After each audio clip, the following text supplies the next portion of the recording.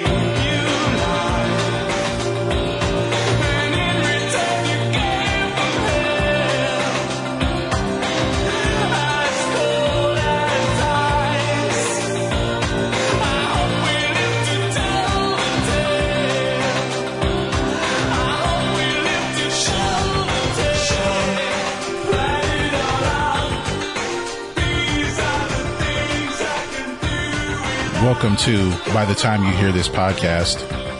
I'm Greg. I'm Ben. And we're back with another episode 42. Yeah. All right. So for everyone listening to our podcast, we definitely appreciate it. We thank you for all the downloads. Very much so. I got someone at my new job to subscribe to our podcast on iTunes. I guess maybe I can start telling people. I don't know. Like I said, I try to keep them out of some of the personal askects of my life, but I don't know. I've only told one person at my job because I think they asked me about like podcasts. Like I have this app and like what are podcasts? I don't know what it is. What are podcasts? It's 2017. How you doing? Look, hey, some people don't know what a podcast is. That tripod. You need to try that more. Hashtag tripod. But yeah, if you're like me and you want to tell someone about our podcast, there are many ways in which we can be found. You can subscribe to us on Podomatic, or iTunes by searching for our podcast on either of those platforms. If you have an Android phone like Ben is, and yes, I'm still disappointed in him, but get over it. Team Android. You can, if you have Google Play, everyone should have Google Play. Yeah, it comes on the phone. So it's supposed to be there, and you can subscribe to our podcast from there. Mm-hmm. You can also use the TuneIn Radio app, Castbox, and Satchel Podcast Player. So several different ways in which you can find us. If you want to follow us on social media, we are on Facebook. You can find our Facebook page at By the Time You Hear This, spelled with the word you. Also the same spelling for the website. Why did I mention that first? I don't know. I don't know. That's but right. Yeah, we do have a website, bythetimeyouhearthis.com, where all the episodes are posted and some links or videos to the topics that we've talked about. If you want to follow us on, social media, yes, we have the Facebook page. On Instagram, we are there too, at By the Time You Hear This, spelled with the letter U, because We're upstanding. yes, we are upstanding. And that is the same spelling for our email address, by the time you hear this, @gmail.com. And if you've forgotten about all of that, that will all be in the description of this episode, and as we've done with every episode. So, you can't miss it. Yeah. Of course. Email us, talk to us, rate us. We love to hear from you. Yes. All right. So let's get into our music news segment. We lost a great voice last week. Yeah. The passing of Chris Cornell. He was, he was a voice of a couple of generations, I guess you would say. Yeah. I mean, like, when you look at that, when you look at what the Seattle Four, as they call them, Pearl Jam, Nirvana, Soundgarden, Alice and in Alice in Chains. Chains, by far the best vocalist of the bunch. Yeah. I know Eddie Vedder and Lane Staley get a lot of love, but Chris Cornell was power. I guess you'd say, like, Eddie Vedder, he had a distinctive voice. Mm-hmm. And Lane Staley, I want to say he was helped by Jerry Cantrell with the harmony. Probably doesn't, Jerry Cantrell probably doesn't get as much credit either. Even though they, you could say Chris Cornell had the best voice, each band had their own distinct sound. Some people may like to lump them together, but they all had something distinct vocally, at least.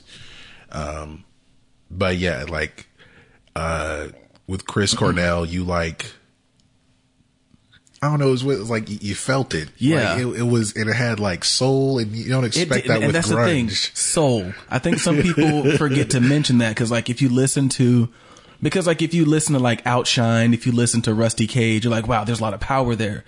But like, I don't think people quite realize the soul, maybe until like you heard Fell on Black Days. Yeah. And then I would even say maybe later in his career, like when he starts to cover, like when he did his cover of Billie Jean, like that was pretty soulful. His cover of Nothing Compares to You, it's pretty soulful, man.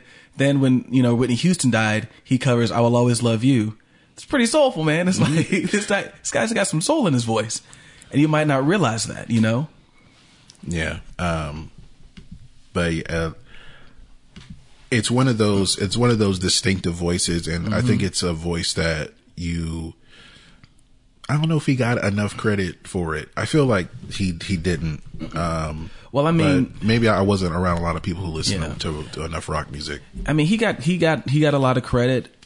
I would maybe say if sometimes I think the credit, I don't want to say it was misplaced. It was from people maybe who were just going along with the crowd. Mm-hmm. But those of us, people who know, like this guy, he's got pipes behind him.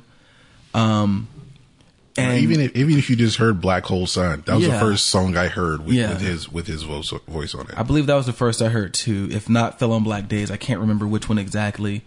I was listening to Throwback Here 99X back in high school.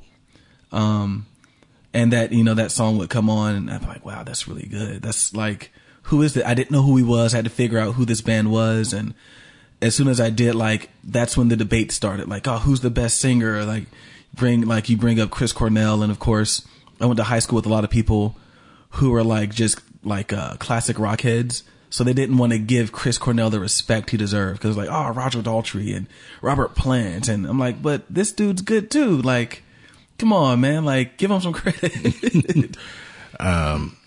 Also, we talked about, cause I recently revisited our Bond themed episode. Oh, he has a Bond theme. He has a Bond theme. Yeah. You Know My Name from Casino Royale. Mm-hmm. So he has, he's in rare company already with that. Also a Golden Globe nominee for the song The Keeper, which was in the film Machine Gun Preacher. I didn't know that. That's a good song. Yeah. And, he wrote a song for, is this movie out yet? Yes, it is. Okay. So he wrote a song called The Promise for the film The Promise, which was the last single he the last solo release that he has. Yeah. And it's played at the end credits of that film. He also has, a few other awards here. He was voted rock's greatest singer by readers of Guitar World. Okay. He ranked 4th in the list of heavy metal's all-time top 100 vocalists in Hit Parader.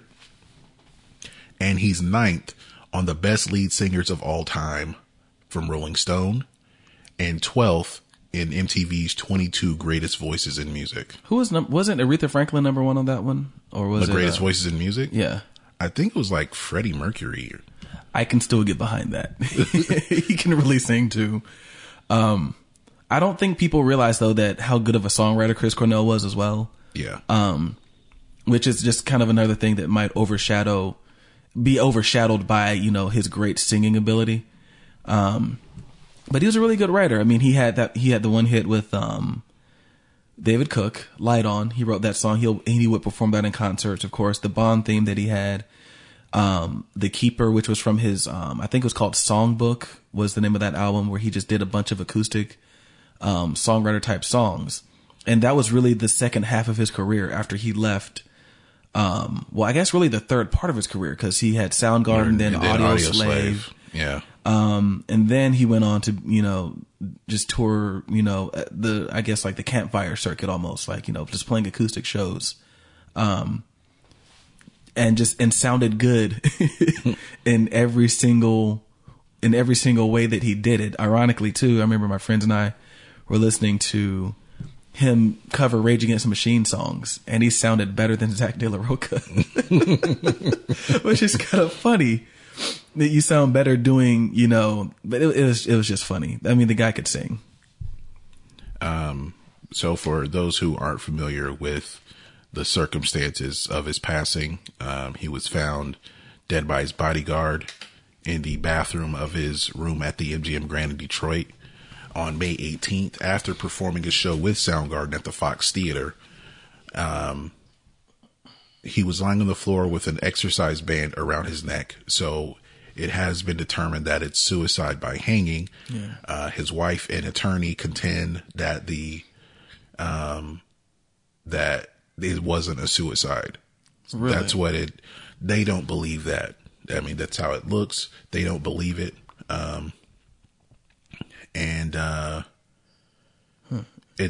They don't want it to be seen as intentional. And he had been taking a subscription, medication, which may have led to having the thoughts, but, is there any evidence to the contrary at this point? Well, I guess his wife says that rather than being dismissive about his future, he was making plans for a Memorial Day family vacation. Oh, okay. And maybe you don't do something like that if you're suicidal. And she said they spoke after the show. I noticed he was slurring his words. He was different. When he told me he may have taken an extra Ativan or two, I contacted security and asked that they check on him. So that was a phone call. Man.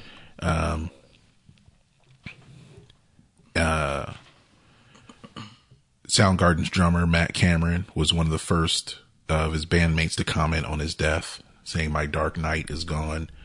Pearl Jam released a tribute on their website with a picture of him, and his funeral is scheduled to be placed later this week.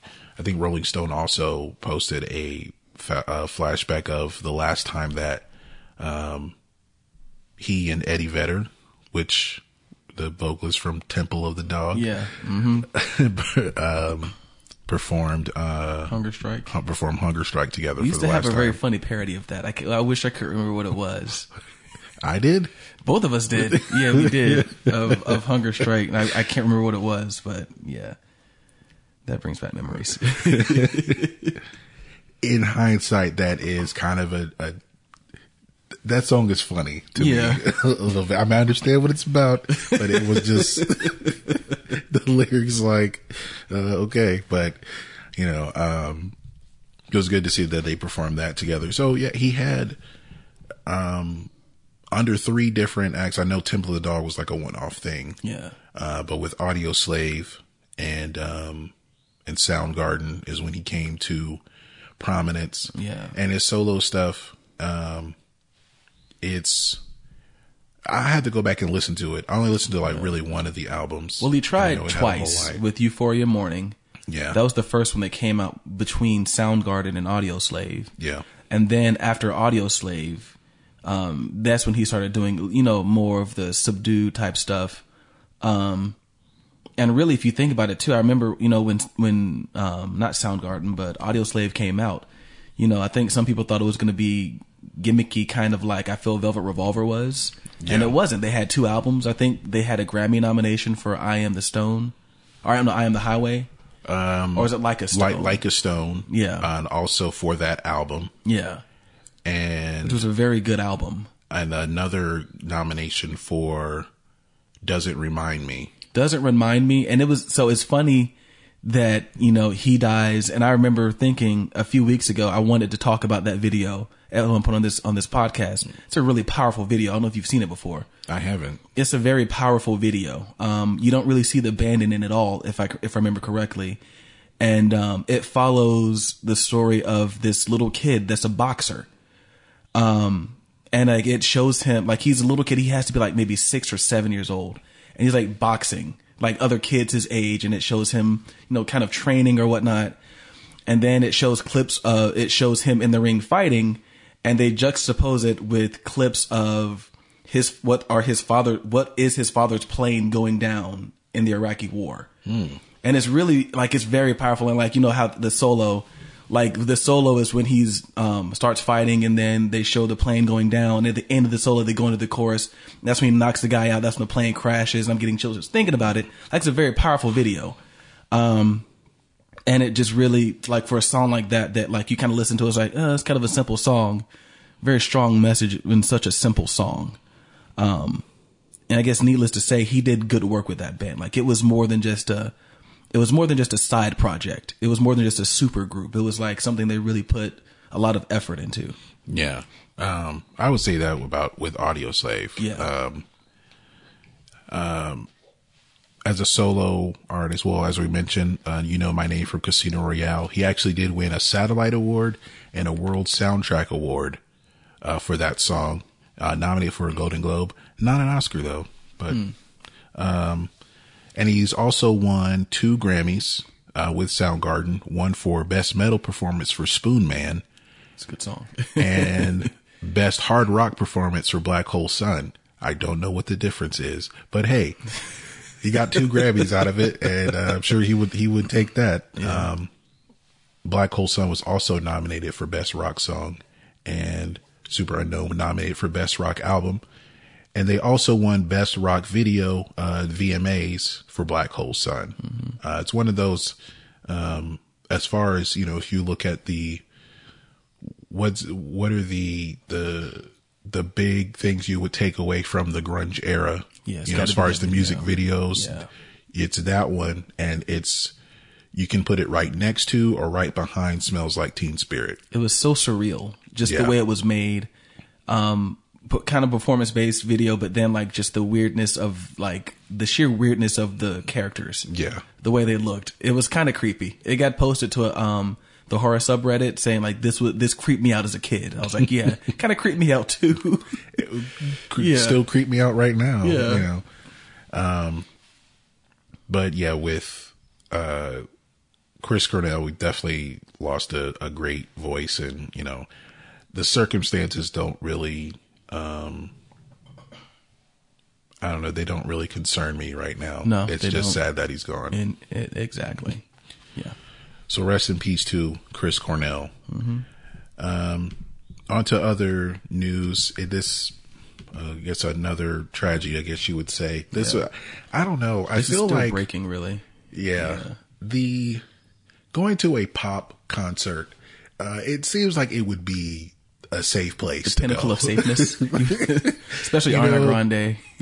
Somebody like Ariana Grande, it's going to be, upbeat and energetic and fun. And, the only thing you have to deal with is like all her fans screaming, and if you're next to one, then you know you're going to have ringing ears. High price food, maybe. High price food, maybe bad seats that were expensive. You know, trivial things. Yeah. A lot of trivial things. You don't really think that there's going to be a terrorist attack. Yeah. Bomb is not on your list. Yeah. Yeah. You're not really thinking about that. And that's why I had a hard time when I initially saw the story. I thought it was one of those things, oh, well, you know, it's not a big deal, until I actually started diving in and they were like, people died. Like, that's tragic, man. Like, this was, and then when you think about someone like Ariana Grande and how young her fan base is, so it goes from people died to more than likely like kids and teenagers died. Like, this was, cause I mean, this isn't like, you know, they didn't bomb a Sting concert. Like, these aren't like adults. These are kids, you know, so that makes it a little even darker. Like, someone was like, I saw a meme, it was like, who bombs an Ariana Grande concert, honestly? And it was like the Austin Powers meme where he's like, honestly, who does this? Like, who bombs an Ariana Grande concert? Like, whose idea is this? Yeah. You know, and reading about it, this happened, Monday night. So yesterday, as of this recording, Salman Adabi is the perpetrator. It was a suicide bombing, and he's been claimed by ISIS. So this was an ISIS related bombing. Maybe he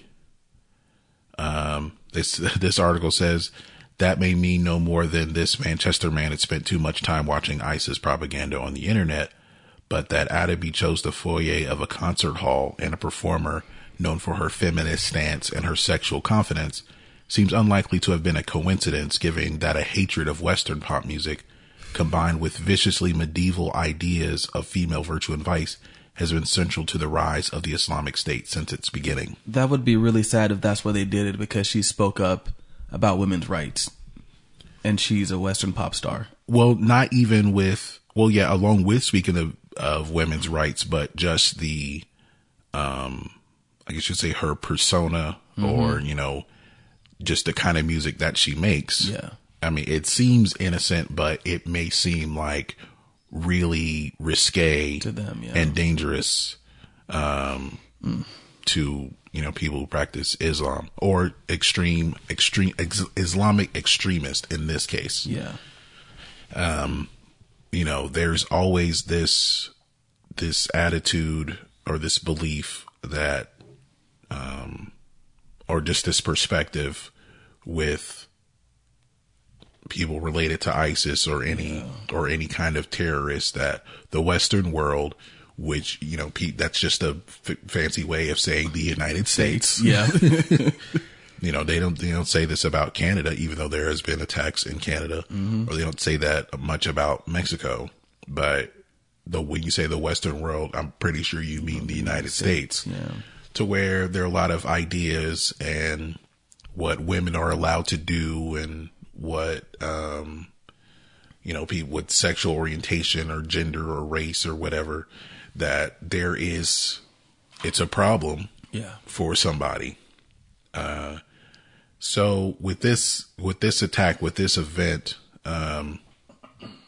it kind of just brings that to light of what, people who are terrorists or anarchists, how they look at the rest of the world,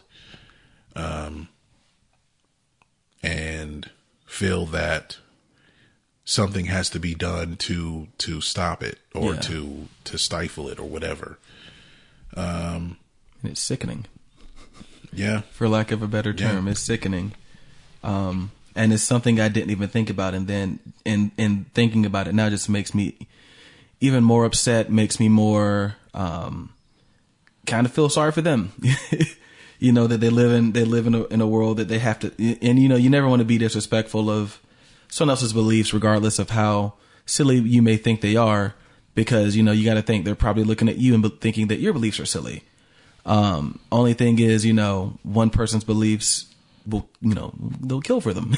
Yeah. And that's when it kind of gets dangerous. You know, it's one thing to think something, but then when And that's regardless of who you are. That's around the world, whether it's Islam, radical Islamic State, whether it's, whether it's the KKK here in America, like that, that does that, or whether it's like any group of people, are the alt-right as it is right now, not to go too far off topic, but anyone whose beliefs, they feel their beliefs are so strong that they're willing to kill for them. I feel like that's when you have an issue. And right here we have an issue. Yeah. I mean, and this happened this was in England. Yeah. Manchester, England. So, it could, you could say, oh, is ISIS spreading, or if they're selecting particular events. It's hard to, that's hard to tell, because it really is kind of a small group. Mm-hmm. Yeah. It really is kind of a small group, but if they do enough to spread out and to attack at certain times in certain places, then, it's just, I guess just something that, everyone should consider. And I want everyone to stay safe out there. And yeah, and like I said, a pop show like Ariana Grande should be a safe place. Yeah, you would think so. Because it's going to be like all ages, mm-hmm. and parents taking their kids. Mm-hmm.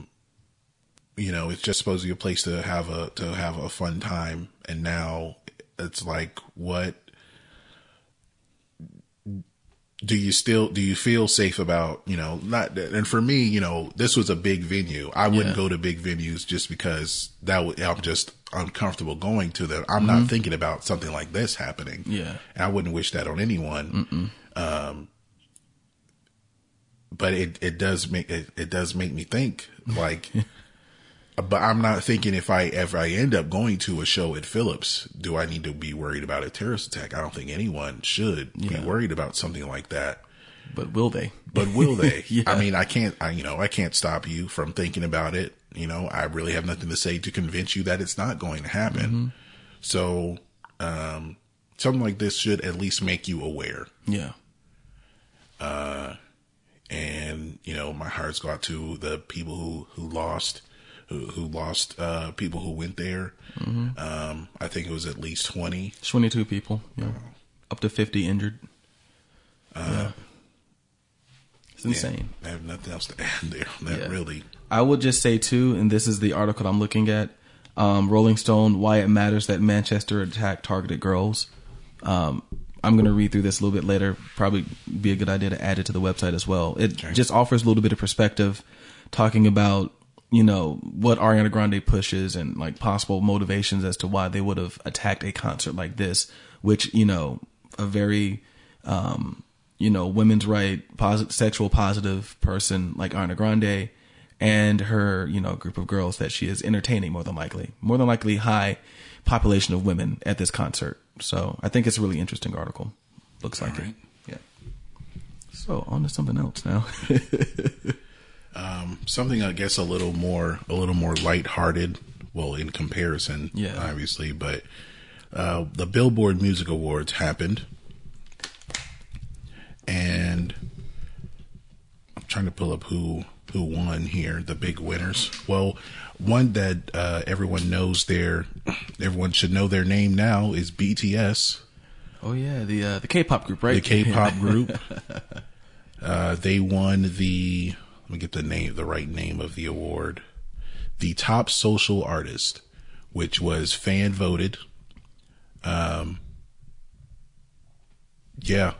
the thing is, this was the 7th year they had done the award. The previous 6 winners, Justin Bieber. That's it. All 6? Jesus, all 6 years? 6 years. I was waiting for someone else. 6 years in a row, Justin Bieber had won the award. And this year it is BTS, which stands for the Bangtan Boys, 7-member South Korean boy band. I know one of the members is named Rap Monster. He's like, I don't know if he's like the leader of the group or the lead singer or the he's the one who's got the bars, but I saw that name a lot. But they're the first K-pop group. I know they had to be the first nominated, but they're the first to win a Billboard Music Award. So, I don't know how if they're going to cross over and do English songs. They probably don't need to, really. Yeah, because I'm reading here that, and this is from BTS, 5 Things You Should Know About Them. They've sold out U.S. arenas already. So there you go. Just, okay, so they keep doing what they're doing. Yeah, they don't need to. And apparently they also write socially conscious music. Yeah. So take that, Psy, is what they say. Like they even say, like, if you take a look at Psy, it's like, why you got to bring Psy into this? Like, he's just out there trying to make some fun danceable music. He had a new song come out last week. He's never going to top Gangnam Style. And I mean, I know that matters to him, you know, but it still had like 3 million views in like an hour. That's a lot of views. Like, that's crazy. It's like, I would hate it that I would hate to have a song that successful. Granted, I don't think that was his first song. No. But like, how do you follow that, man? Like, especially when like it was kind of made on a gimmick. Like, you can't possibly hope to follow that. Like, it took on a life of its own. I don't think he cares about following as far as like the world embracing that song. Yeah. I think he just wants to make songs and videos that are entertaining to his fan base. Yeah. Yeah. I still think about that song. That I feel like that song could have an episode in itself, and its rise and everything. And it's just like it's insane. But back to the Billboard Music Awards here. Yeah. The top artist was Drake. I feel like that's no surprise after the year that he had. He was also the top male artist, the top Billboard 200 artist, the top Hot 100 artist. He had the top Billboard 200 album, the top song sales artist, the top streaming artist. Yeah, I think all Drake. I think with Migos getting big towards the end of the year last year and coming into this year, I think people kind of forgot that, like, as far as rap goes, Drake kind of owns music right now. And not even really just rap, just pop music in general. Like, it's Drake. We're just trying to catch up. Also, top rap artist. He did not win top rap song. That went to Panda. Oh, well, I feel like that's them trying to not give him the unanimous MVP. Like, there's that one person that voted for Carmelo Anthony that one year. That's what that was. Well, it's kind of like with this year, with the All NBA team, somebody did not vote Russell Westbrook and LeBron James to the first team. Like, so they weren't unanimous. Yeah. Someone had to vote someone else. He also got top rap album, of course, the top rap tour, even though only 2 other nominees, Future and Kanye West. So he pretty much dominated. The top new artist went to Zayn. Okay. Top female artist, Beyonce. Top duo group was 21 Pilots. I wonder how long I feel like they've got 3 minutes left in their 15 minutes of fame. Like, I'm just curious to see what happens with them. And that's not an insult to them. I don't think they can keep this going. They also won the Billboard Chart Achievement, which is a fan voted award. The top 100 song was Closer by the Nickelback of EDM featuring Halsey. The top selling song was Can't Stop the Feeling by Justin Timberlake. Also, the top radio song was Can't Stop the Feeling. Take that, Time Magazine. The top collaboration, the Nickelback of EDM featuring Halsey. The top touring artist overall was Beyonce. Now, I found this interesting. There are no nominees. The music award for Icon, they gave it to Cher. That was interesting. What is their Icon award? Yeah. Well, last year it went to Celine Dion, and Jennifer Lopez, Prince, Stevie Wonder, and Neil Diamond are other recipients of this award. So give it to the old person award? That's what it kind of sounds like. Well, how did Jennifer Lopez fit into that, though? She's older. I don't know. She's older, but Like before Celine Dion and before Cher, let's give it to Jennifer Lopez. Yeah, I don't know. Maybe On the 6 was a monster. We just didn't realize it. The top rock tour was Coldplay. I didn't even know they were touring. I'll be honest. But the top rock album was Hardwired to Self-Destruct. Yeah. So, yeah, those are your Billboard awards. I still don't know how they're voted. Are they voted on, or is it based on numbers? I still get this mixed up with the iHeartRadio awards, honestly. Yeah. Because what they have top social artists and they have top fan army. It's like the awards show. They're very similar. Like it's just like just combine them and save some money. So we are doing this show on a Tuesday, but Friday we had some new music released. Mm-hmm. Selena Gomez, Liam Payne from One Direction, featuring Quavo. So that just proves again, Quavo is the talented one in the group. He's trying to get that solo deal. He's the talented one. Katy Perry has a new single with Nicki Minaj. Camila Cabello from Fifth Harmony has a new song, which was very shortly determined. It was written by Benny Blanco and Saya, because they are on all these types of songs. Linkin Park's album One More Light came out last week, along with, there's a new single from Muse and Phoenix. So I know there'd be people excited about that. Iggy Azalea has a new single. I don't know who would be excited about that. Album's coming too. Somebody. So, whoa. Actually, I saw the name of her new album. It was Digital Distortion. Yeah. It's coming out at the end of June.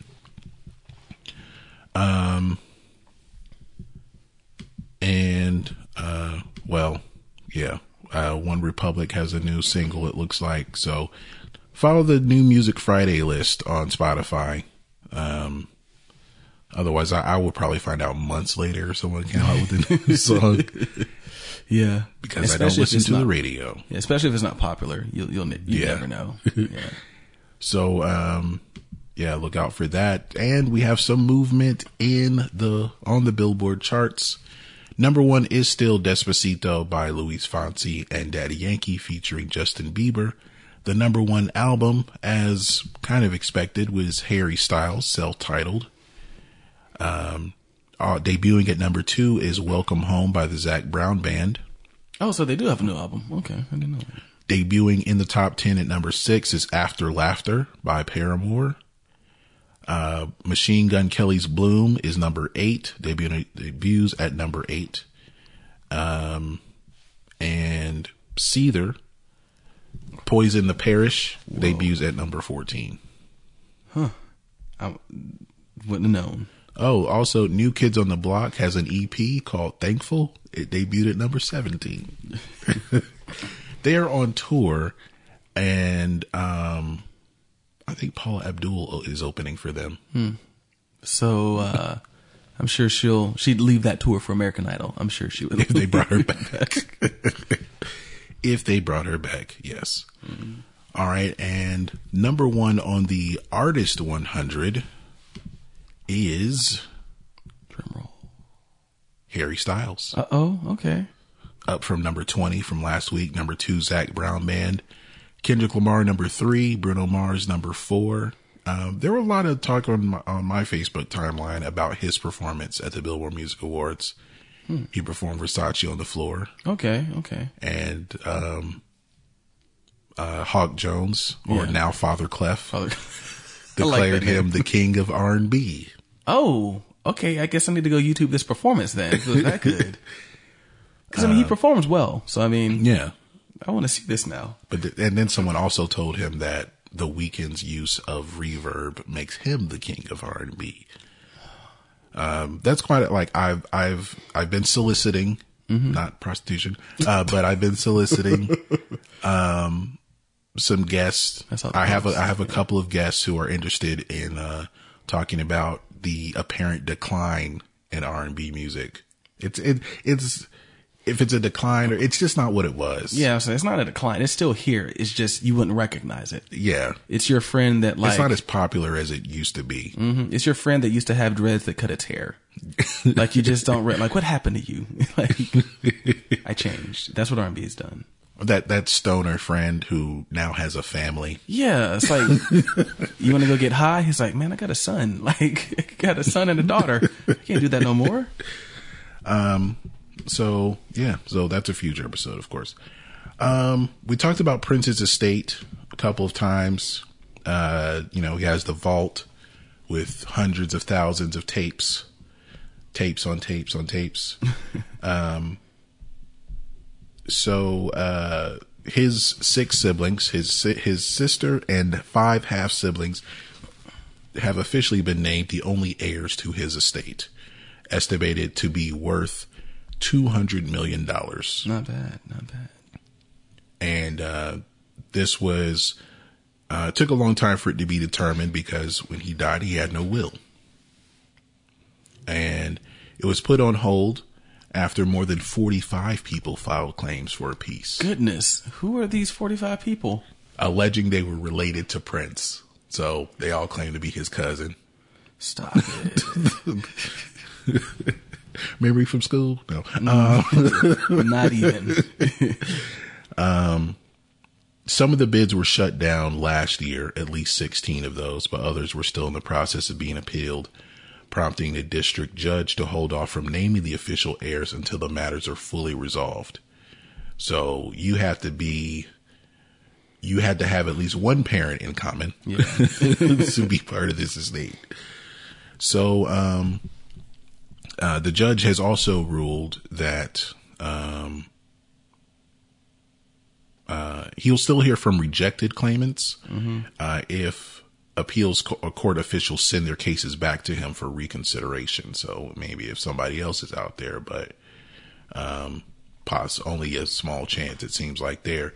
And the judge has also ruled that the 6 heirs cannot make any moves on his assets without a formal court order, nor can he distribute anything which may negatively impact the claims of those with pending appeals.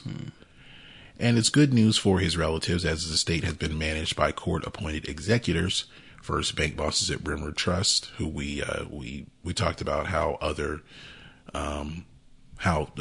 banks were handling his estate, and then financial service experts at Comerica took over in February this year. So the banks had been controlling this estate since his passing. But now his siblings get to be in charge, and they can, who knows what's going to happen though. I guess the key thing is, can they work together? Because, they all have to know how he was as far as his work went. Very protective. Like we mentioned before, he has whole albums, but with his artists that he did not give the record company. He gave them, so he'll give them something else. So, have you read what's in the estate? No. This is interesting. So, as previously reported, the estate, worth as much as $250 million, consists of a vault of unreleased music, about $25.4 million worth of real estate and other personal property, such as a hoard of cash, $110,000 spread over 4 bank accounts. This is where it gets interesting. Unclaimed property, capital credits, and 67 gold bars.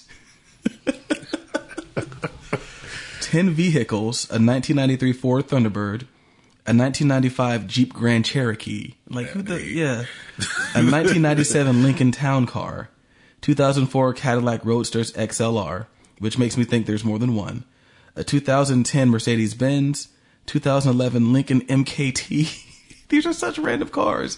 1996 BMW Z3 Roadster, a 2006 Bentley, a 1985 Cadillac Limo, and my favorite, a 1999 Plymouth Prowler. He had some random regular dude cars. Yeah. Maybe that's how he got around, man. Roll up to the spot in my 93 Ford Thunderbird. I think he drove that Jeep Grand Cherokee the most. And it was in 1995. Like, was it still running? Was Prince putting money into this car to look normal? It's like, hey, Prince, man, this car is like 20 years old, man. Like, you should, I don't know, you got a lot of money, man. Why don't you just buy a new car? Put more money into this one. Replace the engine. That's so funny. Just like, I want the Jeep Grand Cherokee. Just to be like, yeah, this was Prince's. Nah, no one believes you. You got a picture of him driving it? Well, I mean, you know, I got it from his estate. Like, I got it from his estate sale. So yeah, it's good news that it's all but settled as far as his estate goes.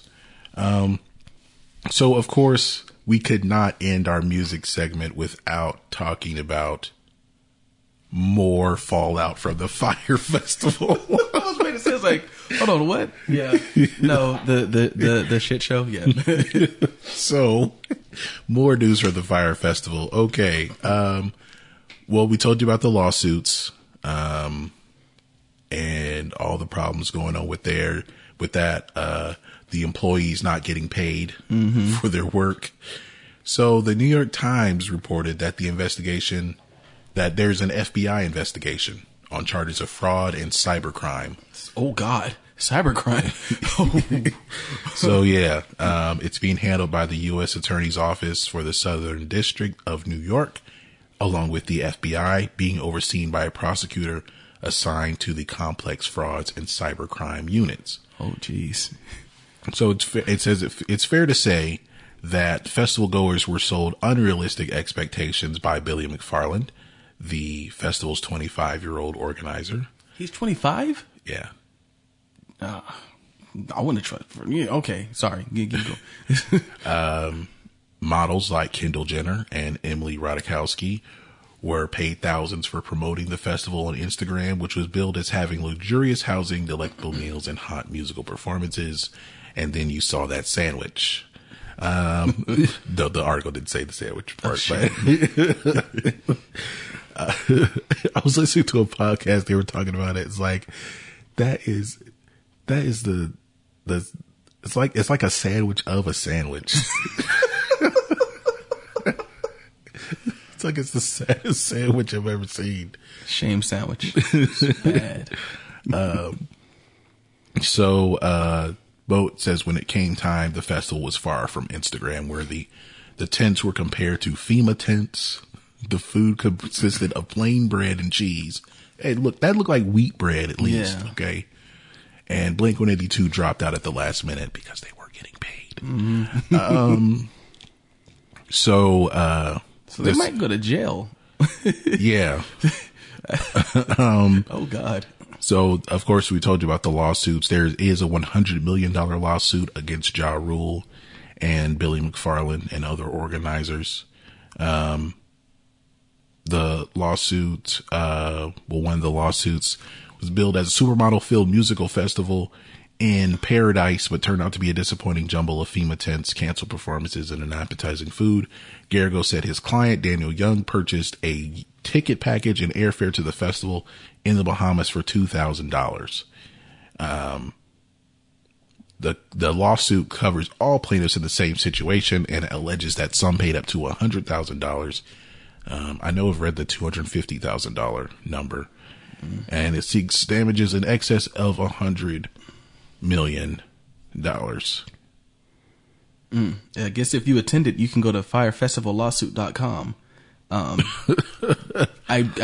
If you Google it, did you attend Fyre Festival? Seek compensation for damages. Firefestivallawsuit.com. Like, that's crazy. That sounds like one of those things like, if you took this medicine and died, you can, but like, the same people that represented the asbestos people. This is, at this point, it's like, if you're Ja Rule, like, I'd be like, what the hell? Like, I might flee the country. Like, this is getting way more serious than I thought it would ever get. Like, I thought maybe some people would get mad, they'd issue a refund. I knew a couple of people would sue. These are rich people. They like to sue. But the FBI throwing out things like, fraud and cybercrime, Yeah. He ain't gonna be living it up. Nope. No. And then at this point, I have to wonder, if I were FEMA, I'd be very insulted that people keep using my tent as an insult. If I'm FEMA. Like that is the lowest grade Yeah. tent. Like FEMA tent. Like, ugh, you live in a FEMA tent. Like, that's just, I don't know. I mean, it was a white tent. Is but this is crazy. This is getting more out of hand than I thought. And at this point, it's just like, bring it on. Like, these are funny. What I'm hoping for is that someone who wants to organize a music festival, they don't go to the Bahamas. They just call it, they just move. They go to, I don't know, Costa Rica, or some other island, organize the festival and do it right. Yeah. But then also still take shots at the fire festival. Or they spell it fire with an I. Or Yeah. You can get, like, at their concessions, you can get, like, the cheese sandwich if you want it. Like, that's just one of their items. it should be organized. I know we mentioned we talked about the possible movie with Seth Rogen and the Lonely Island, where I suggested 50 Cent play the Ja Rule character. 50 Cent should just do his own luxurious music festival And get it right. And just take shots at Ja Rule just one more time. I think I feel like, I mean, maybe he does now. Maybe they're squash their beef or whatever. But I feel like 50 Cent should not miss an opportunity to make fun of Ja Rule. Oh, no, never. Yes. If you can. So, FBI investigating the Fire Festival. I guess people still haven't gotten their money back. So, no, probably not. There we go. It's probably not going to happen. No. All right, that's going to do it for our music news segment, brought to you by nobody. By Menon. So we are going to go do we have a special edition of our Earworms of the Week. We're going to do songs related. We're going to pick a song related to Chris Cornell. So Ben, what is your Earworm of the Week? I'm going to go with Part of Me from his it wasn't his first solo album. I think it was his second, from Scream. The album that Timbaland and the Clutch produced. Universally panned. No one liked it, apparently. I liked it. I happened to like a few songs from it. So it's the title not the title track, it's the first track, called Part of Me. All right. So this is Part of Me by Chris Cornell from the album Scream, and we will be right back.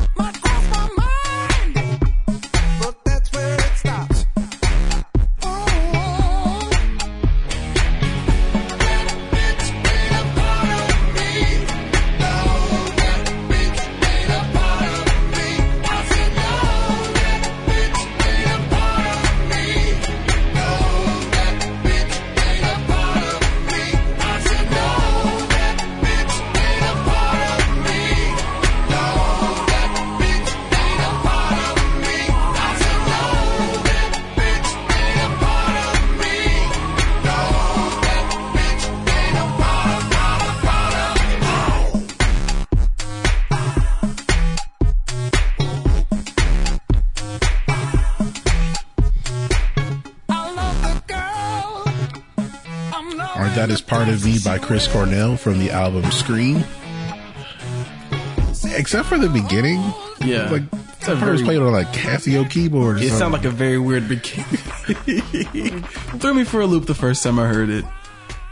Otherwise, yeah, it's a good song. Yeah, I don't, and like apparently like Trent Reznor like ripped into it pretty badly on Twitter. And just a lot of people didn't like it, but I think a lot of people just didn't understand. You think they stole my sound?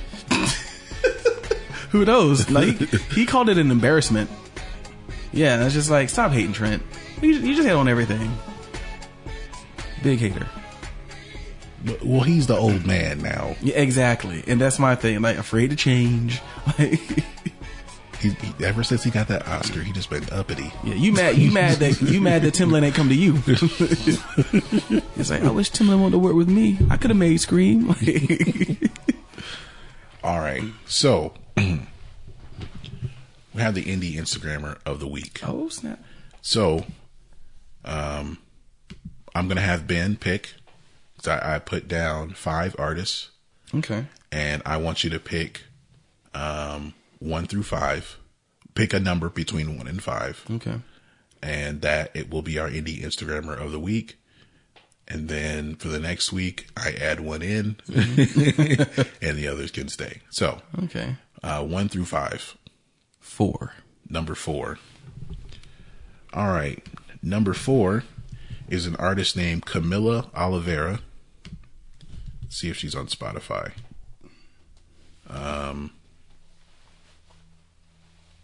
No, not as an artist. They had a profile. Man, to get my phone for this one. What's she on? It may be YouTube. I thought I prepared for this, folks.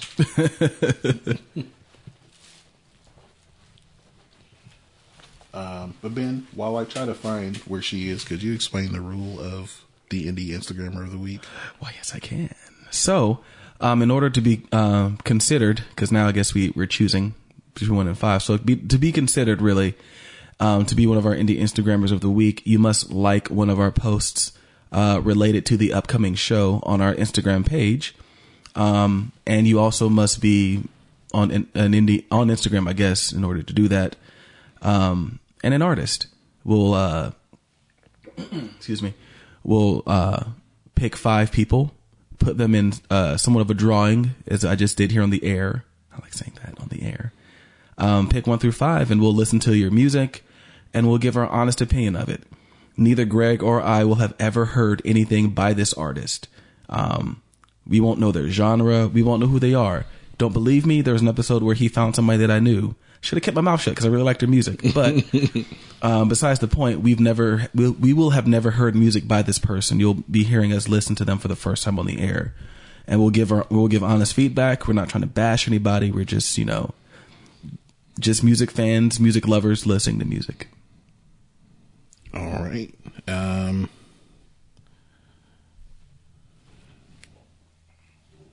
So many of them have the same name. Yeah, that happens sometimes.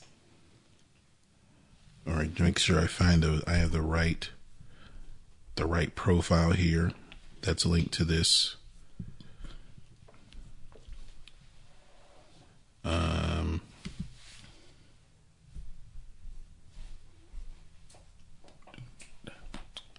love that song. It's in my head now. Again. Okay, this is what we'll do. I will airdrop it to my computer. Oh, okay. What, the link? Yeah. All right. All right, so technology. Mm-hmm. All right, so what we'll do, we'll play. This is a song. It looks like it's in Portuguese. Ooh, okay. And this is a video from YouTube. Looks like she's playing with a friend playing the piano, I guess. So okay. We'll see how this goes. And as I said, we've never heard this song before. So it looks like it's a cover of something. Okay. So here we go.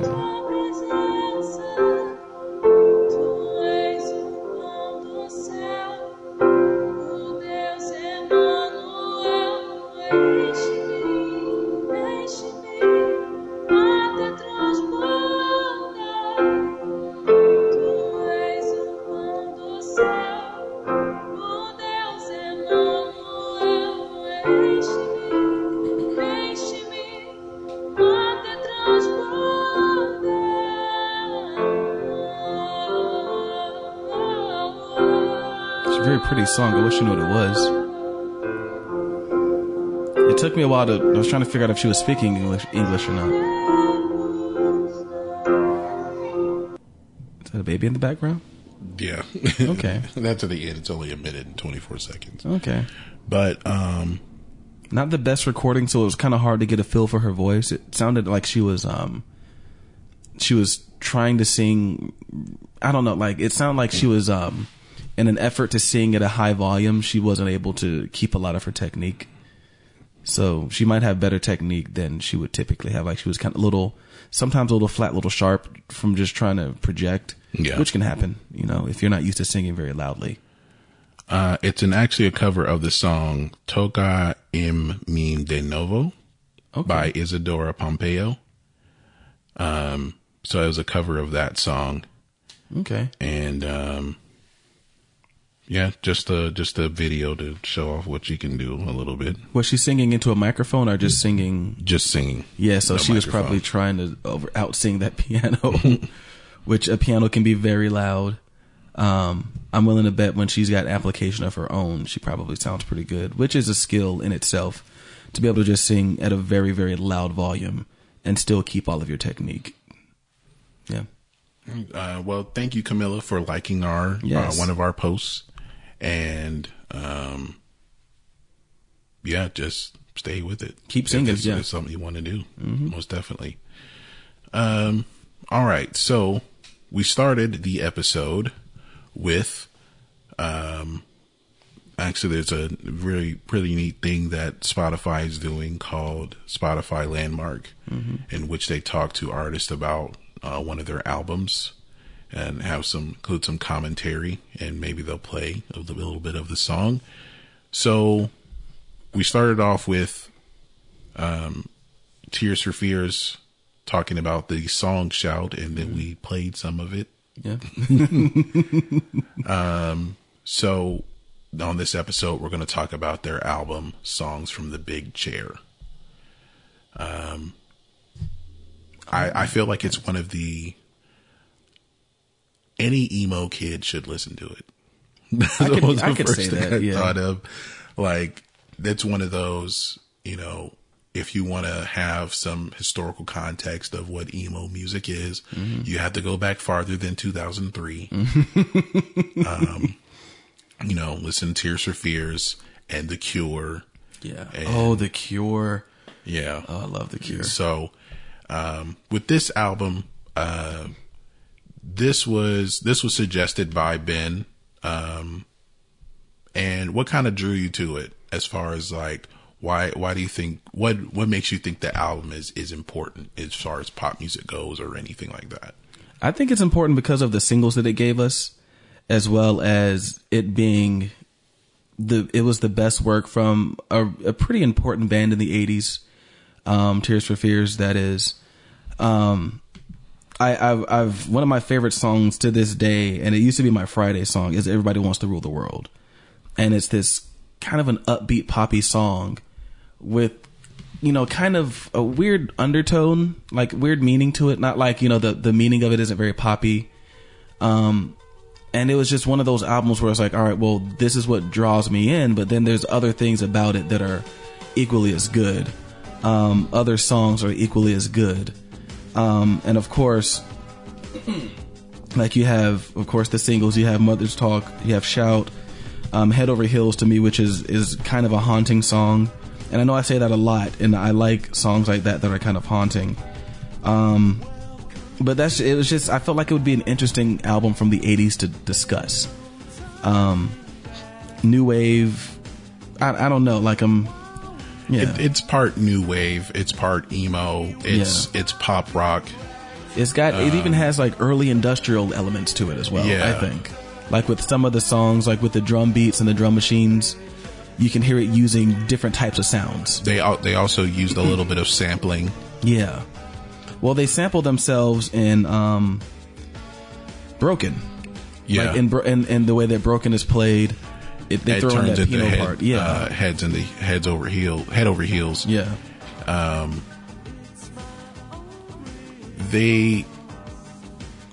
I understand how you would see it's an important album. just because of the, you know, I think like a lot of people got like synthesizer crazy in the 80s, and here come guys who, yeah, they use keyboards and synthesizers, but they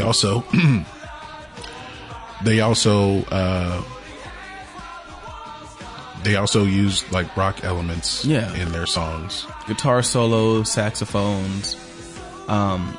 There's a lot of layers to it, and there were more layers to it than I realized initially. Yeah, and like I said before, that I like the stories of how songs were written, and looking up the history of these guys. They are really deep thinkers. You know, they think about they think like psychologists. The name of their band is inspired by, I think it's a saying for a book that they both grew up reading. Or they were inspired. The name of the band was inspired by their studying primal therapy, or trying to look here because I have heard. Yeah, it was inspired by primal therapy. Okay. And it gained a lot of publicity because John Lennon became a patient of Arthur Janov. And a lot of their ideas have to do with that kind of psychotherapy, in which its behavior is caused by repressed pain and childhood trauma. So they,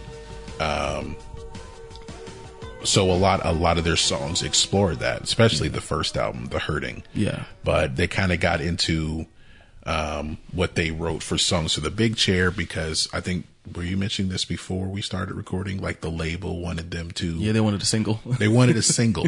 They wanted a hit. So, and they wanted. Where have you heard that before, right? They wanted, something more commercial. So Tears for Fears may say that, that they may have sold out. I guess you could, yeah. They felt they sold out to make this album. But with the song, I guess you have to look at it from a couple of different angles. You may hear the song and like it seems like it's so happy, and the attitude is, yeah, well, everybody wants to rule the world, but you can't. But we can all do our best. But I feel like it's something like that. And thinking about where they come from a mental state as far as how they think about things, really makes some of the lyrics, like if you talk about the lyrics in Head Over Heels, which is another song. And I know I'm going to mention other things other than just the singles, but like those are two songs from this record that stick out to me. Everybody Wants to Rule the World and Head Over Heels. Head Over Heels being the type of song where it's just like, the way in which they, the lyrics are very descript, like I made a fire watching it burn and thought of our future. That's a very specific, like I made a fire, I'm watching it burn and I'm thinking about our future. Something happened and I'm head over heels. It's like, does the other person know? It's one of those songs to where, I don't know if I mentioned this on the last podcast, or maybe we were discussing like whether to talk about this particular album. It kind of reminds me of Every Breath You Take. Yeah. Where this song's kind of stalkerish. Yeah, it is. Like I wanted to be with you alone and talk about about the weather. Yeah, it's just like, all right. Yeah. All right, creep. Like it's just one of those songs where it's just like it is really kind of unrequited love, so to speak. The person doesn't know what you're talking about. They don't know that you feel this way. And it was kind of one of those songs where like when I listened to it, I was like, I was in college and I was getting really big into it. I was like, man, this song is so me, man. This song is so me. And then honestly, as I get older, it's like, I don't know if I was that creepy. But it's like it's almost like they're getting inside their own heads. One foot in the past now, just how long will it last? No, you have no, like, it's just, he's building this life. He's building this life. I thought of your future with one foot in the past now, just how long will it last? No, you have no ambition. To me, that's him saying, like, I've already made a life for us and you don't have any ambition and you're not gonna, it's just, yeah, nothing ever changes when you're acting your age. And I'm dreaming I'm a doctor. Like, he's built this life in the second verse. Yeah, it's just, and then it's got a really cool bass line, which of course, Smith plays bass on there. I forget his last name. I know Roy is one of them. Let me see their names. I can never remember the second one's name. Roland and Kurt. Why'd I say Roy? Roland Orzabal and Kurt Smith. Yeah. Very unique vocals as well. That's one thing I would always hear people say about them. And then when you try to sing one of their songs, you realize, like, yeah, they do a lot vocal wise. And it's nothing like, it's not that like there's a ton of technique in it. They write very odd melodies, so to speak, the way in which they write them. So, with this song, it's one of the lighthearted song. Yeah. And Roland Orzabal said it's basically a romantic love song and one of the most simple tracks that Tears for Fears have ever recorded. It's a romance song that goes a bit perverse at the end. Yeah. 4-leaf clover.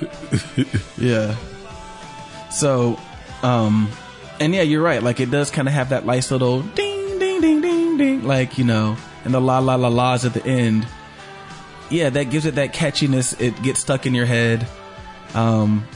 Yeah, and then it gets little, you know, in my mind's eye, one little boy, one little man. Funny how, like, it's just, it's one of those songs. Yeah. This song was also included in the film Donnie Darko, which we mentioned before we started recording. And yeah, it's a lighthearted song, but compared to the rest of the album, I think people may get away from, they may think of they may just think of Everyone Wants to Rule the World, Everybody Wants to Rule the World, and Head Over Heels, and maybe shout. I think the rest of the album is a little bit darker. Yeah. Well, and sonically and lyrically. Yeah. So after that, and I promised I would get to non-singles, my next favorite song after that is The Working Hour, which is one of those songs that, like, atmospherically, a little bit more reflective, tone, good song. Starts out with a saxophone. Once again, like I said, I forgot how much saxophone they used. Yeah. I remember it from Memories Fade, but didn't realize they used it so much. But I just remember, like, this is like, you can see like someone cruising around at night to this song. Like, I'm surprised like a song like this maybe wasn't used in Driver. Is that the name of Drive? Drive, yeah, with Ryan Gosling. Well, those were like contemporary songs of at the time. Yeah, when did Drive that take place? sounded like they were in the 80s. Yeah. Because I'm thinking of that one song, I can't think of it. It was like the band, I'm drawing a blank here. But like the beginning, like Night Call? Yes, Night Call. Yes, okay. Yeah. What was the name of that band? Kavinsky. I was gonna say Kravinsky, but Kavinsky. Artist. Yeah. Yeah, Kavinsky. That was a really good song. But like, that's what this song kind of reminds me of. That type of, you know, and this wasn't written to be a single. Long intro. This was probably one of theirs, like, yeah, this ain't gonna be a single. This is a song that we like, that we're gonna put on the album. Don't try to, you know, and I could totally see a record company being like, oh, we like this, let's make it a single. Let's cut the intro down in editing. And no, we're going to keep it long, and it's atmospheric, and I like it. And honestly, in a way, it almost kind of reminds me of Midnight City by M83. It almost has that feel to it. And maybe Midnight City got inspired by this album. Who knows? Yeah. Especially with this kind of song, it's cinematic. I think that's what you might be getting at. Oh, that it's cinematic. Yes. And it's cinematic, especially if it's songs from the 80s that have sax solos. Yeah. Or just saxophone in general. You get a very cinematic feel. You know, you think they should be included in more films. but it's one of those songs to where you really have to listen to, you really have to get into listening to the album. I don't know about you. I don't know a whole lot of people who know of this song to where they would have mentioned this song and I didn't bring it up. Yeah. No, because I like this song. Yeah. 6.5 minutes long. I'm sure that intro was at least 1.5 minutes, if not 2. But that's the thing. Like, it doesn't, like with a song like that, it doesn't matter. At least in my opinion, it doesn't matter. And it doesn't have very much lyrics. One that sticks out to me, this is the working hour. We are paid by those who learn by our mistake. Yeah. That could speak to a lot of things. Yeah, that could. To me, it speaks to maybe blue collar people. Yeah. Yeah. But it's probably after those, after Everyone Wants to Rule the World, Head Over Heels, this is my favorite song on there. And it's really kind of, honestly, like if I hadn't heard Head Over Heels more, they'd probably be tied as far as my favorite songs from this album. Yeah. And I guess if we're going with my favorite, deep cut, I never cared for that word really, but my favorite deep cut from the album. It's hard to say use deep cut because, okay, 3 of these songs are singles, maybe 4. There's only 8 songs. Yeah. Because I found myself listening to the super deluxe version, hearing songs. I was like, I don't remember this song. I don't remember this song. Like, I was like 13 songs in. I'm like, all right, I don't remember this album being this long. And I had to go back and look, and I was like, oh, you're listening to the super deluxe version. Like, I was like at Marauders, the song Marauders, by the time I realized. I was like, what is this? I don't know any of this. Because I purposely skipped over the singles. So I was like, I know I'm going to remember those. I purposely skipped over those. And totally came in here, I'm not going to lie, prepared to say that Shout was the weakest song on the album. But after listening to it on the intro, maybe I should give it a second listen. Shout, like, okay. We're probably going to play Shout again. But with Shout, I think it's one of those songs it's another one of those songs that gets misinterpreted. Mm-hmm. To where, I'm trying to pull up this song again. I want to play the single version of it. No, that's still the long version, whatever.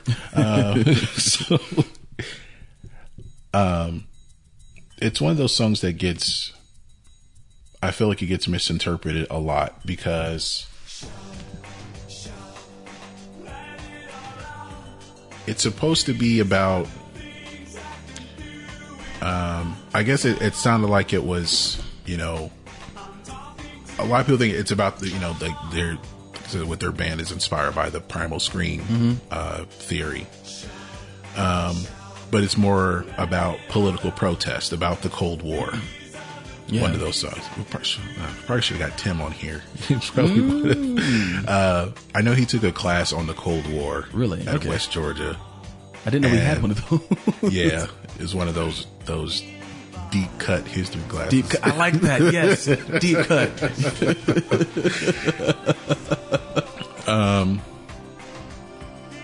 But it was encouragement to protest. Mm-hmm. And like it says here, a lot of people think Shout is just another song about primal scream theory, continuing the themes of the first album. It's actually more concerned with political protest. It came out in 1984 when a lot of people were still worried about the aftermath of the Cold War. It was basically an encouragement to protest.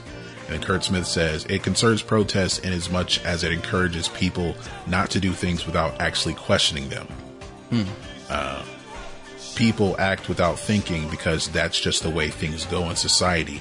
So it's a general song about the way the public accepts any old grief which is thrown at them. So you get lyrics like, in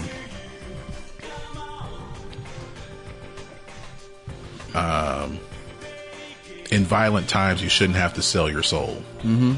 In Black and White, they really, really ought to know those one-track minds. They took you for a working boy. Kiss them goodbye. You shouldn't have to jump for joy. Yeah. So,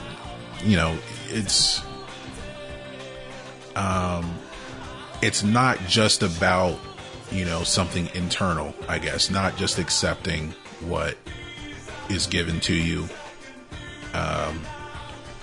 and ask questions, not being afraid to ask questions. I think it's a more powerful song than people give it credit for. Mm-hmm. Well, I think maybe because it's got the big chorus and it's very sing-alongy, if you will. And that can cause people to not, like, when you have a song like that can usually cause people to not take it as seriously. Yeah. I want to play if I gotta find it first, so I'll just let this song keep playing for a moment. But the funniest sample, like, I kind of understand now why DJ Jazzy Jeff from the Fresh Prince could not be taken seriously. And why is that?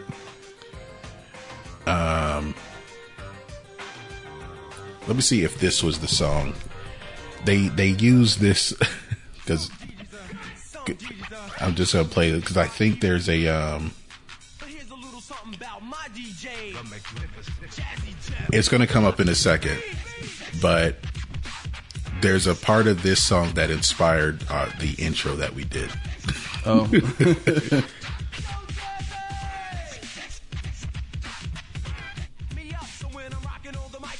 How old is this?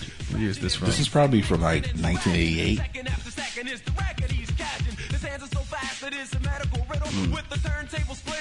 Sometimes you forget that he was a rapper.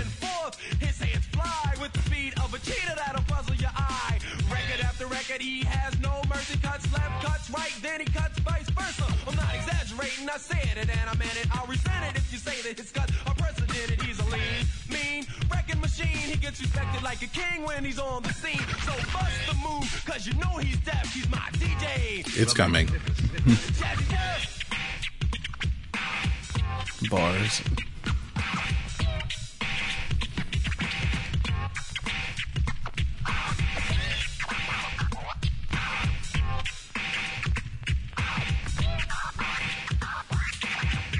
This one made it power first because it was mostly Jeff. Okay. Why do I brag so much about my disc jockey? Well, the reason that I brag and I boast the most is because my DJ is the most from coast to coast. Jazzy Jeff, whack destroyer, cutting up records like a samurai warrior. If you DJ don't know who I'm talking to, I'm talking to you. So, Oh God.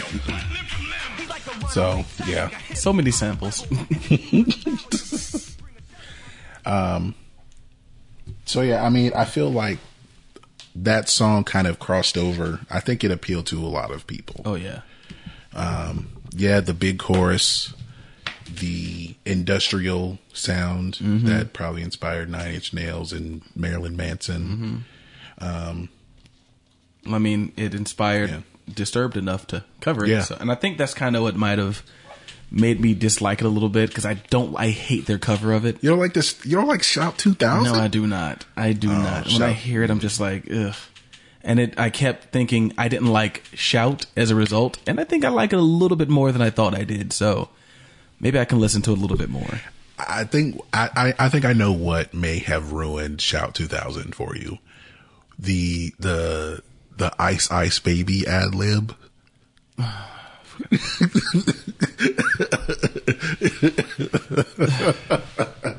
I did forget they did. Or just the lead singer's ad libs in general. Yeah. that could ruin the song for you. Because they've done some good 80s covers. Yeah. That I'm not going to get into, but they just didn't do that. Like, that was the start of them doing the 80s covers. And then I felt like they've done, Sound of Silence is in 80s. That was like the 70s. So they've done covers, I guess you could say. They get older. I know they did Land of Confusion. Yeah, that was really good. Land of Confusion was very good. Another one that they've done.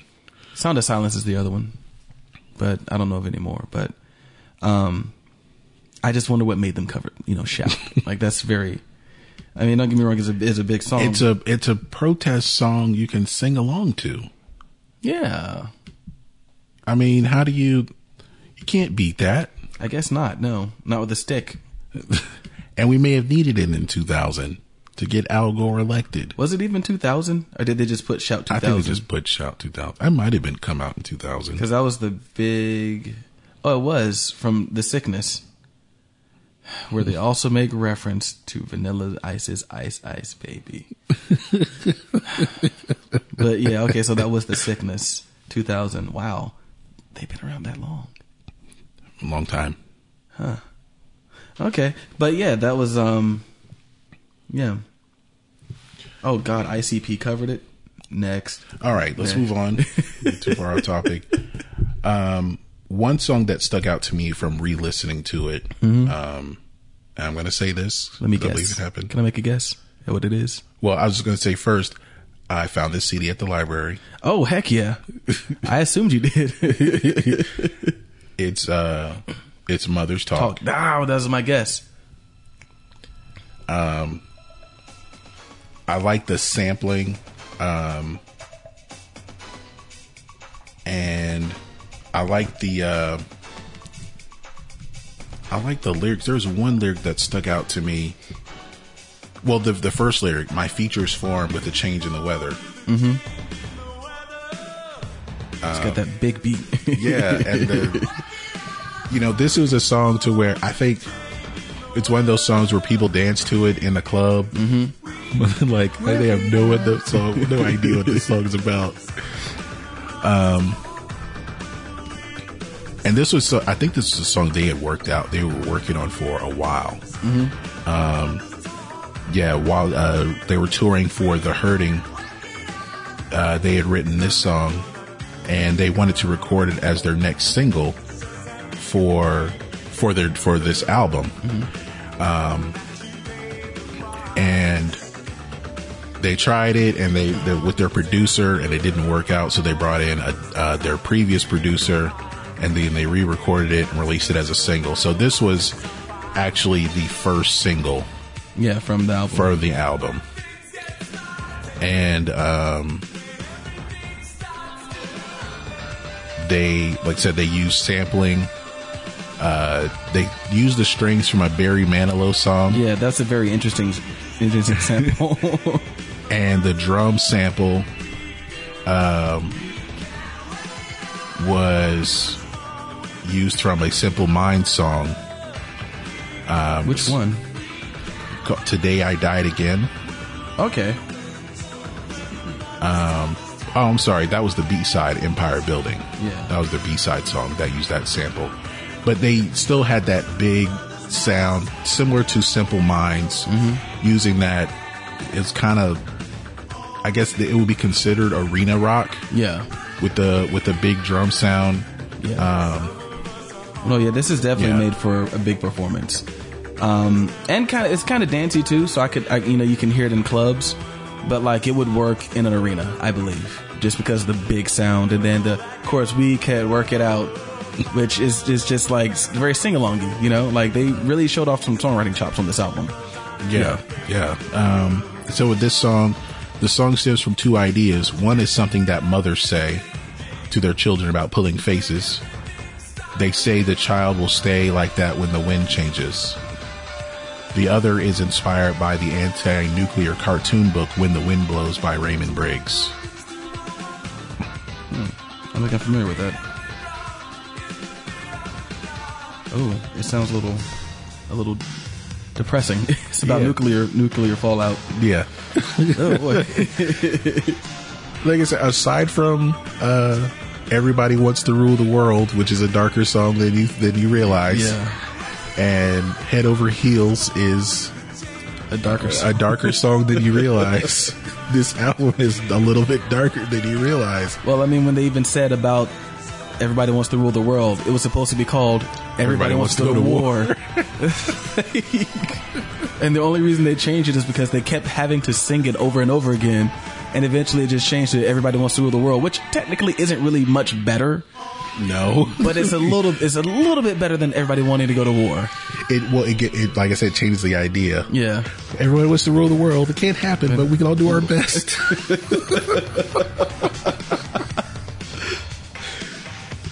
Yeah, no, but yeah, I agree. This is there's a dark tone to the album, and then there was, and I'm trying to remember to make sure this wasn't, when I re-listened to it, I wasn't listening to a track from the, what is it? From the Super Deluxe. The Super Deluxe. But I think I was, but I'm thinking, I believe, is that the piano track? Yeah. Okay. That was another song that really kind of drew me in the re-listen. That was one of the songs I'd forgotten in the re-listen. And of course, I don't know. People are going to start to think I listen to depressing music. Because all the songs I usually pick are like the sad songs or like I don't know. Well, you can't really avoid it with this album. Yeah. So, okay. So, yes, I'm good. I'm good. Yeah. But this one is just, I think this is just like a really pretty song. Like, and, you know, that way that, you know, I don't know, that it's haunting and beautiful. Because, I mean, I think beauty, as they say, beauty is in the eye of the beholder. Beauty is going to be different to everyone. This is beautiful to me. So, yeah. It almost kind of reminds me of an early version of Hallelujah by Leonard Cohen that I heard. It kind of has that feel, just, you know, piano. I don't know if I ever played it for you. It's a live version I had of it, where it's kind of sparse at the beginning. Starts out with just like a guitar and a light and a drum that's kind of playing like this, like just very light on the hi-hat, and light on the snare. And that's what it reminds me of. Also, with this kind of song,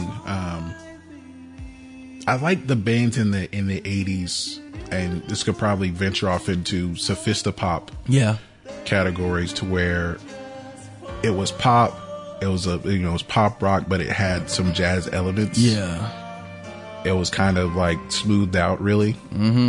That's what I think with this kind of song, which may have also been a single. Yeah.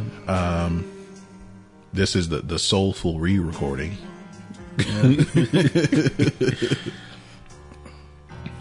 It was, the re-recording of the song was done in the midst of their 1985 American tour. Okay.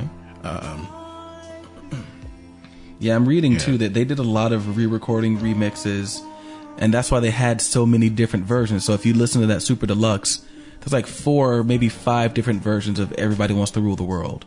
Shout was one of their most remixed songs as well. I believe there's several different remixes of that. So like they, much like when we discussed Teddy Riley, who made all of the different remixes of all these different songs, like so did Tears for Fears. They get in there and let's remix this and remix that. And I mean, honestly, they could do that because a lot of it was electronic. So they didn't have to re-record, other than Everybody Wants to Rule the World, which I think had a lot of live instruments and a really killer guitar solo. Is programming. So like, yeah, you want to take this out and this, okay, yeah, take this out. You want to add that in? Okay, yeah, let's add in the metal sound. Like, let's, do that. There you get all these different remixes, different sounds. Maybe add in some synth horns, sample some strings, maybe have someone come in and throw down a saxophone track. Like it's, you can do that. And I laugh when people, like, I'm a very lazy musician. I don't like to record. So like, I don't know if you've ever been in the studio with me. I'll record one part, I'm like, can we loop that? Yes, I have. And my friend's like, you lazy. Yes, I have seen that. I'm like, so? Like, no, man, that's just options. But yeah, just. Hey, I played it good that one time. Exactly. It's not going to get any better than that. It's not. Don't ask me to play it again and again and again, because it ain't going to happen. So, yeah. And this also really kind of has some Simply Red feel to it as well. Yeah. A little bit of Simply Red. If Depeche Mode actually used a piano, and not just a whole keyboard. Lot of that. Because vocally, I get it's not Dave Gahan. It was the other guy who actually wrote all the songs for Depeche Mode. It sounds like him vocally. I kind of got that. For a long time, like, I think I'd heard this on on Pandora or something. Yeah. And I thought it was Depeche Mode. I thought it was Depeche Mode. But yeah, so like with this album, I think I always feel like with some of these albums, like what we talked about before, how with like with Nevermind, basically that changed pop music. forever. And it killed hair metal. Yes. It really changed rock music. With,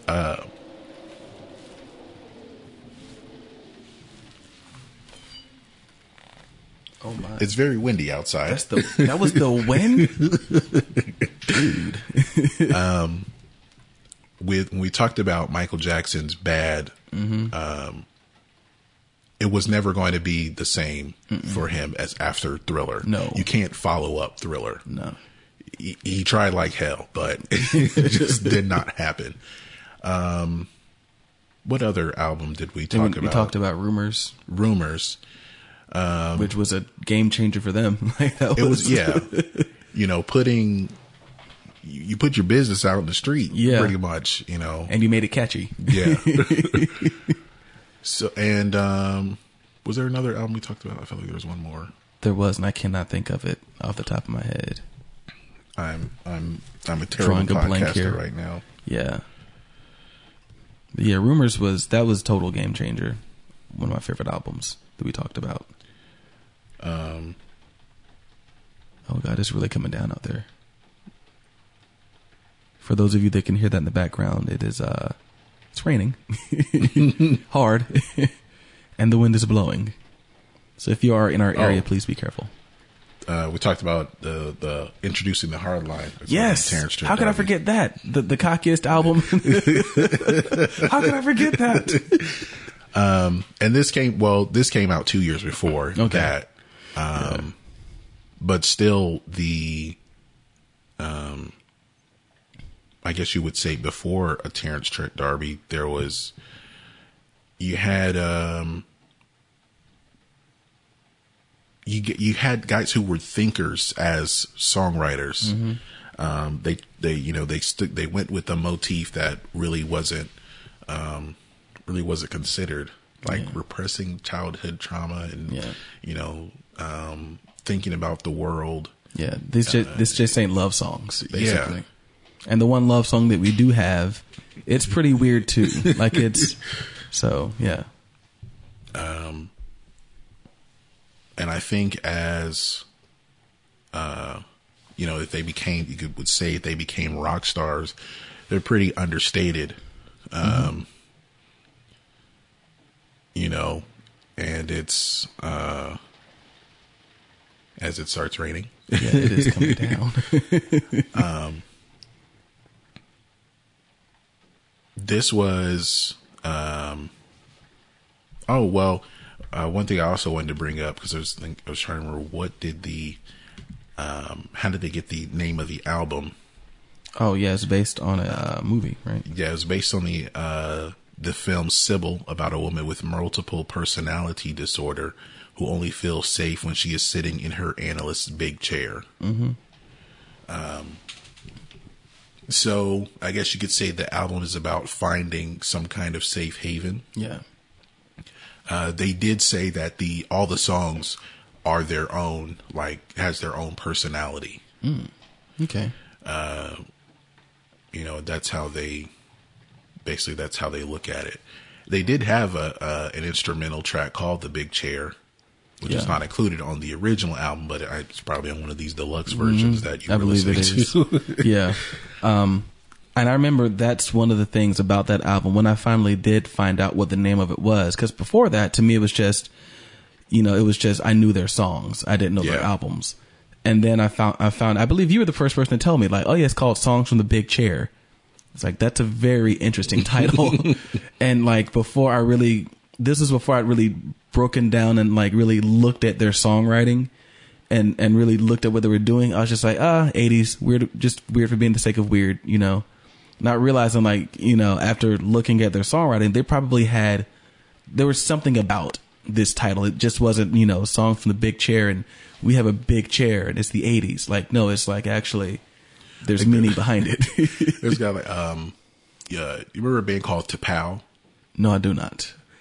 They had their hit song. They were more of a one-hit wonder, but it's called "Heart and Soul." It was used in like a jeans commercial in the 80s, but their album was called "Bridge of Spies," I'm like, where'd they get that title from? You know, you would see some album titles like that to where you don't know what what they're trying to say. You don't understand the meaning at all. And sometimes you'd see the album title was just like the hit single. Whatever the hit single is, that's going to be the album title. They have a title track. Yeah. And you don't know what the meaning is. Oh, okay. But to hear that, or to read that, like, oh, that's where they got it from, and every song has its own personality, but there's still a common theme of someone dealing with, you're either dealing with trauma in some way, or you're trying to figure yourself out in some way. A lot of figuring yourself out in this album. Yeah. And I think that's what, this was probably an album that is significant to those who were in their 20s at the time. Yeah, I would imagine so. Especially if they were college students or whatever. This was a very significant album because you're figuring out what you're going to be. Are you a social activist? Are you a deep thinker? What's your perspective on love? Yeah, Head Over Heels, definitely. And thinking about that as being someone who was in my 20s listening to that song. Yeah. And thinking how much I felt I related to that song. Not as much as I thought back then. It's just like I was just head over heels for somebody, but I wasn't building a future for us in my head, or was I? I don't know. But it's just one of those songs, and especially like if you're not as, but the meanings will go over your head if you're not if you're a shallow thinker, and you're just like, oh, it's called Head Over Heels, I'm just gonna sing the chorus. Like you gotta actually, think the thinking man's verse. That's the thinking man's part of the song is typically the verse. Yeah. And their verses were very deep. So if you weren't really paying attention to those, the song might have gone right over your head. I'm trying to find here if they got any awards from their work. Let me see. I don't think it did.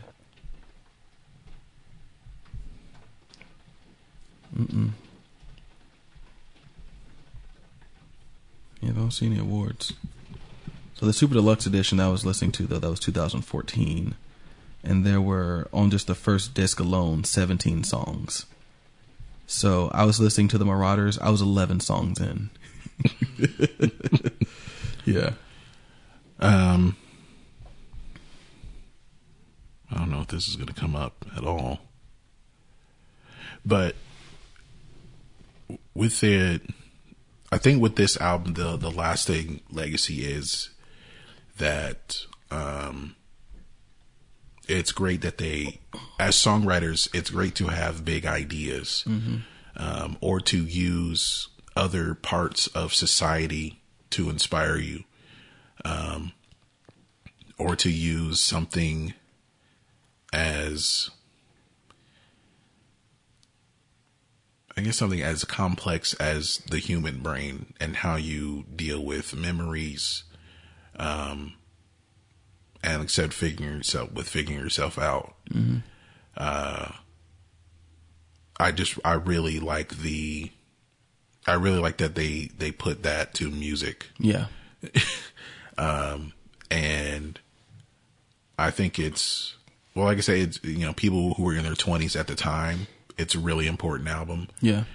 I think for anyone in their 20s, who is thinking of, trying to figure themselves out still, and how you look at the world, I think this is an album you should consider listening to. I think you'll get something from it.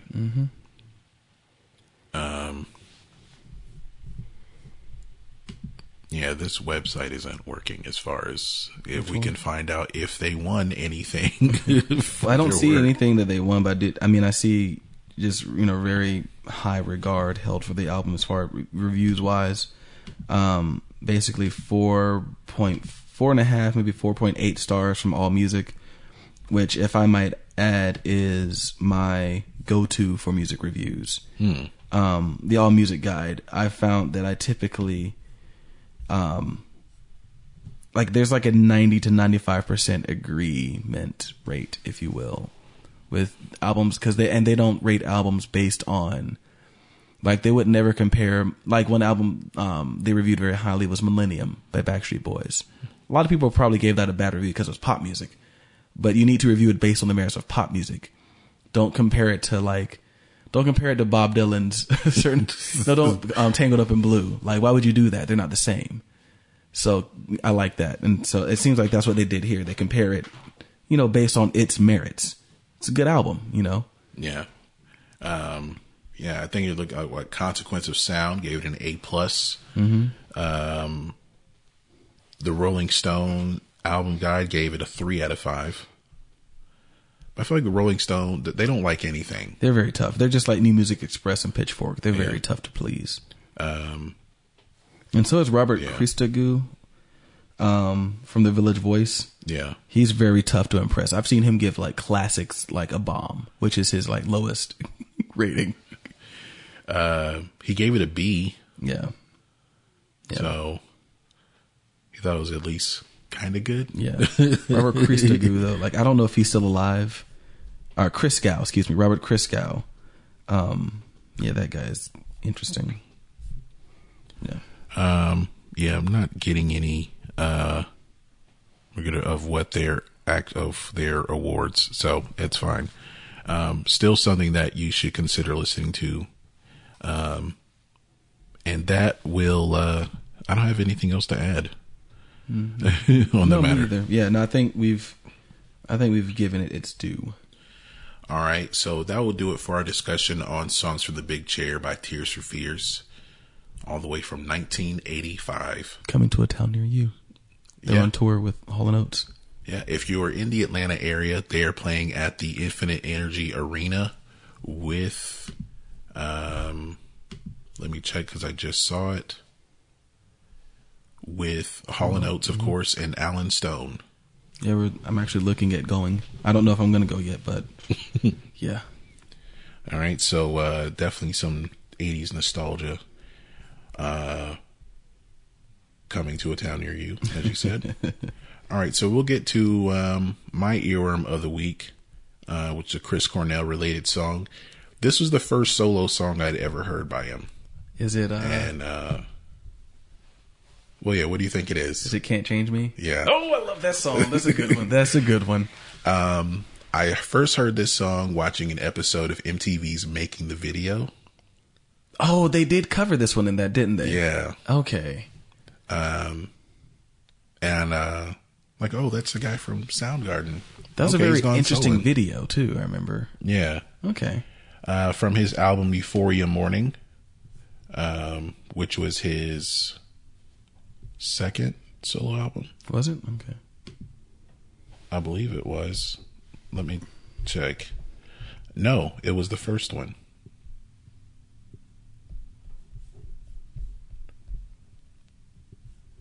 Yeah, I think it was the first one. I'm looking. Yeah, his first solo album. Okay. So in 1999. This was the first single then, in that case. So this is Can't Change Me by Chris Cornell from Euphoria Morning, and we'll be right back.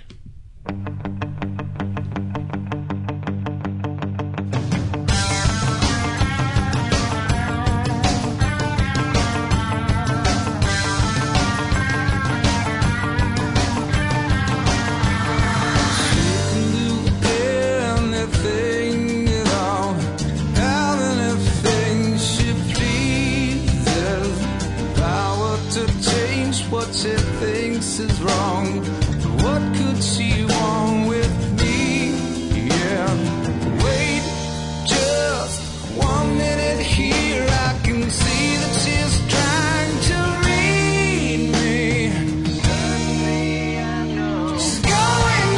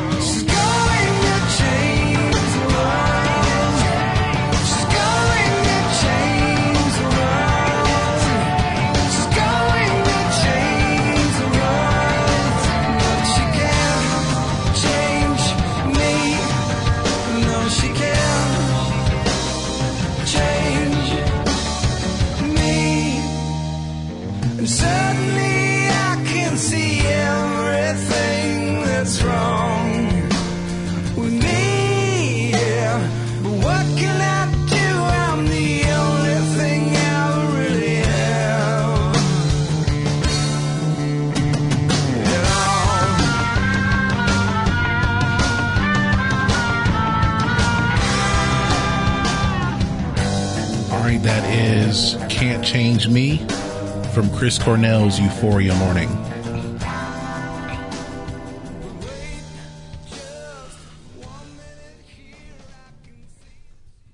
All right, that is going to bring us to the end of our program. Ben, where can the people find us?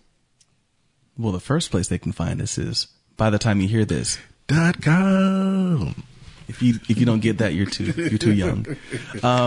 We have links to the podcast on there. We embed it via Podomatic. You can go there and subscribe either on the interwebs on your computer, or you can do it from the app. Simple enough, right? You can also subscribe on iTunes if you have one of them. Their iPhones, you can subscribe there on iTunes. But if you have an Android, the thinking man's phone, go ahead and find us on Google Play, Castbox, Satchel Podcast Player, TuneIn Radio.